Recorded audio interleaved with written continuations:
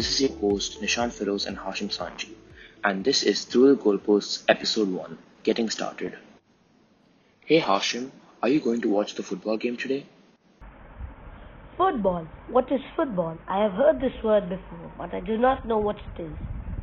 Football is one of the most popular sports on earth. How do you not know football?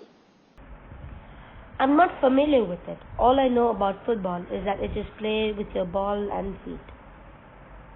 Okay, I will tell you what football is and how it became famous. Yes, please do.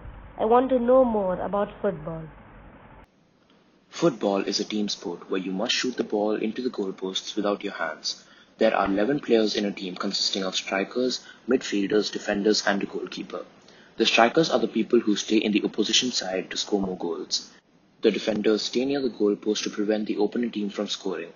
The midfielders help defend and score. The goalkeeper stays in the net and can use his hands to save the ball from going into the net. Wow, football sounds so fun. Yes, and anyone can play it at any time. Let me tell you how football was popularized. Football was first played in England in 1863 and has been played the same way from then. Only the rules have changed. I really want to go play football now. Alright, we will continue after your first football match.